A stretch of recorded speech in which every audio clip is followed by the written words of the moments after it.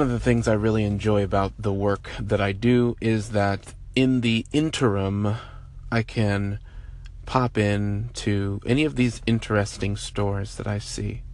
Kind of wonder what they're living for today. There's the Mill coffee shop. There's Tangled Up hair salon next to that. And then there's Paper Kite, Baby Home and Her, it says. And then there is Goldenrod, which are shops here on the strip. So, let's just see how this goes. Okay, Alfred DaCosta here, living for him, and I've just walked into the Paper Kite and ran into Azriel, and I've asked her the question. And so, Azriel, I'm just going to put you on if that's okay. Okay.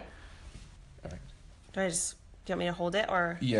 Okay, so, yes, Alfred has asked me what I'm living for today, and it's super cool that he's asking me this question because I've been thinking about it a lot.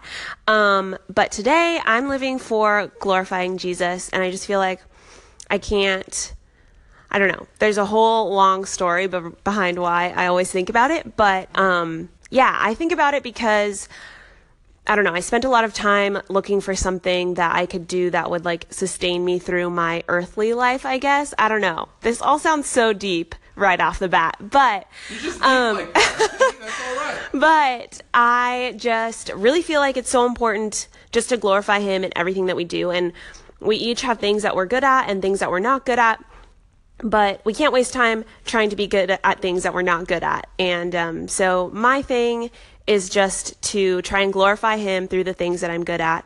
And today I'm at work in a little shop, and I think I'm good at interacting with people, but what I'm really good at is music, and that's what I love to do, and I really feel like God has placed a burden on my heart to do music, and so that's why I do this job, is so that I can be flexible and do music other times. So, yeah, that's what I'm living for today, and I'm sorry that was so long. So I've totally just landed on the moon. That answer was completely point blank. When I spoke to her, you could definitely tell that's what she was living for. She has a type of life and vitality to her, and it threw me off guard because that's not the answer I was expecting in a place of business with people walking around in the background. You could tell she had so much more to say, but for the sake of time, I could tell she was really shortening it up a little bit.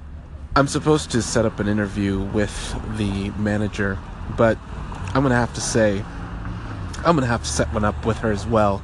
I'm curious to dig a little deeper into what she's living for and how that translates into, well, the type of work she does and the gift that God has given her. Azriel, thank you for that out-of-this-world experience. Alfred DaCosta here, living for him, and I am at Patino here, and I'm speaking with Cindy, and I've asked her the question, what are you living for today? And here she is. I am just hoping to finish the race successfully. Thank you very much, Cindy. Well, I am sitting in my car again, and it looks like I need to get some gas. I thought I would take a little break. I haven't had lunch yet. It's crazy the people that you run into.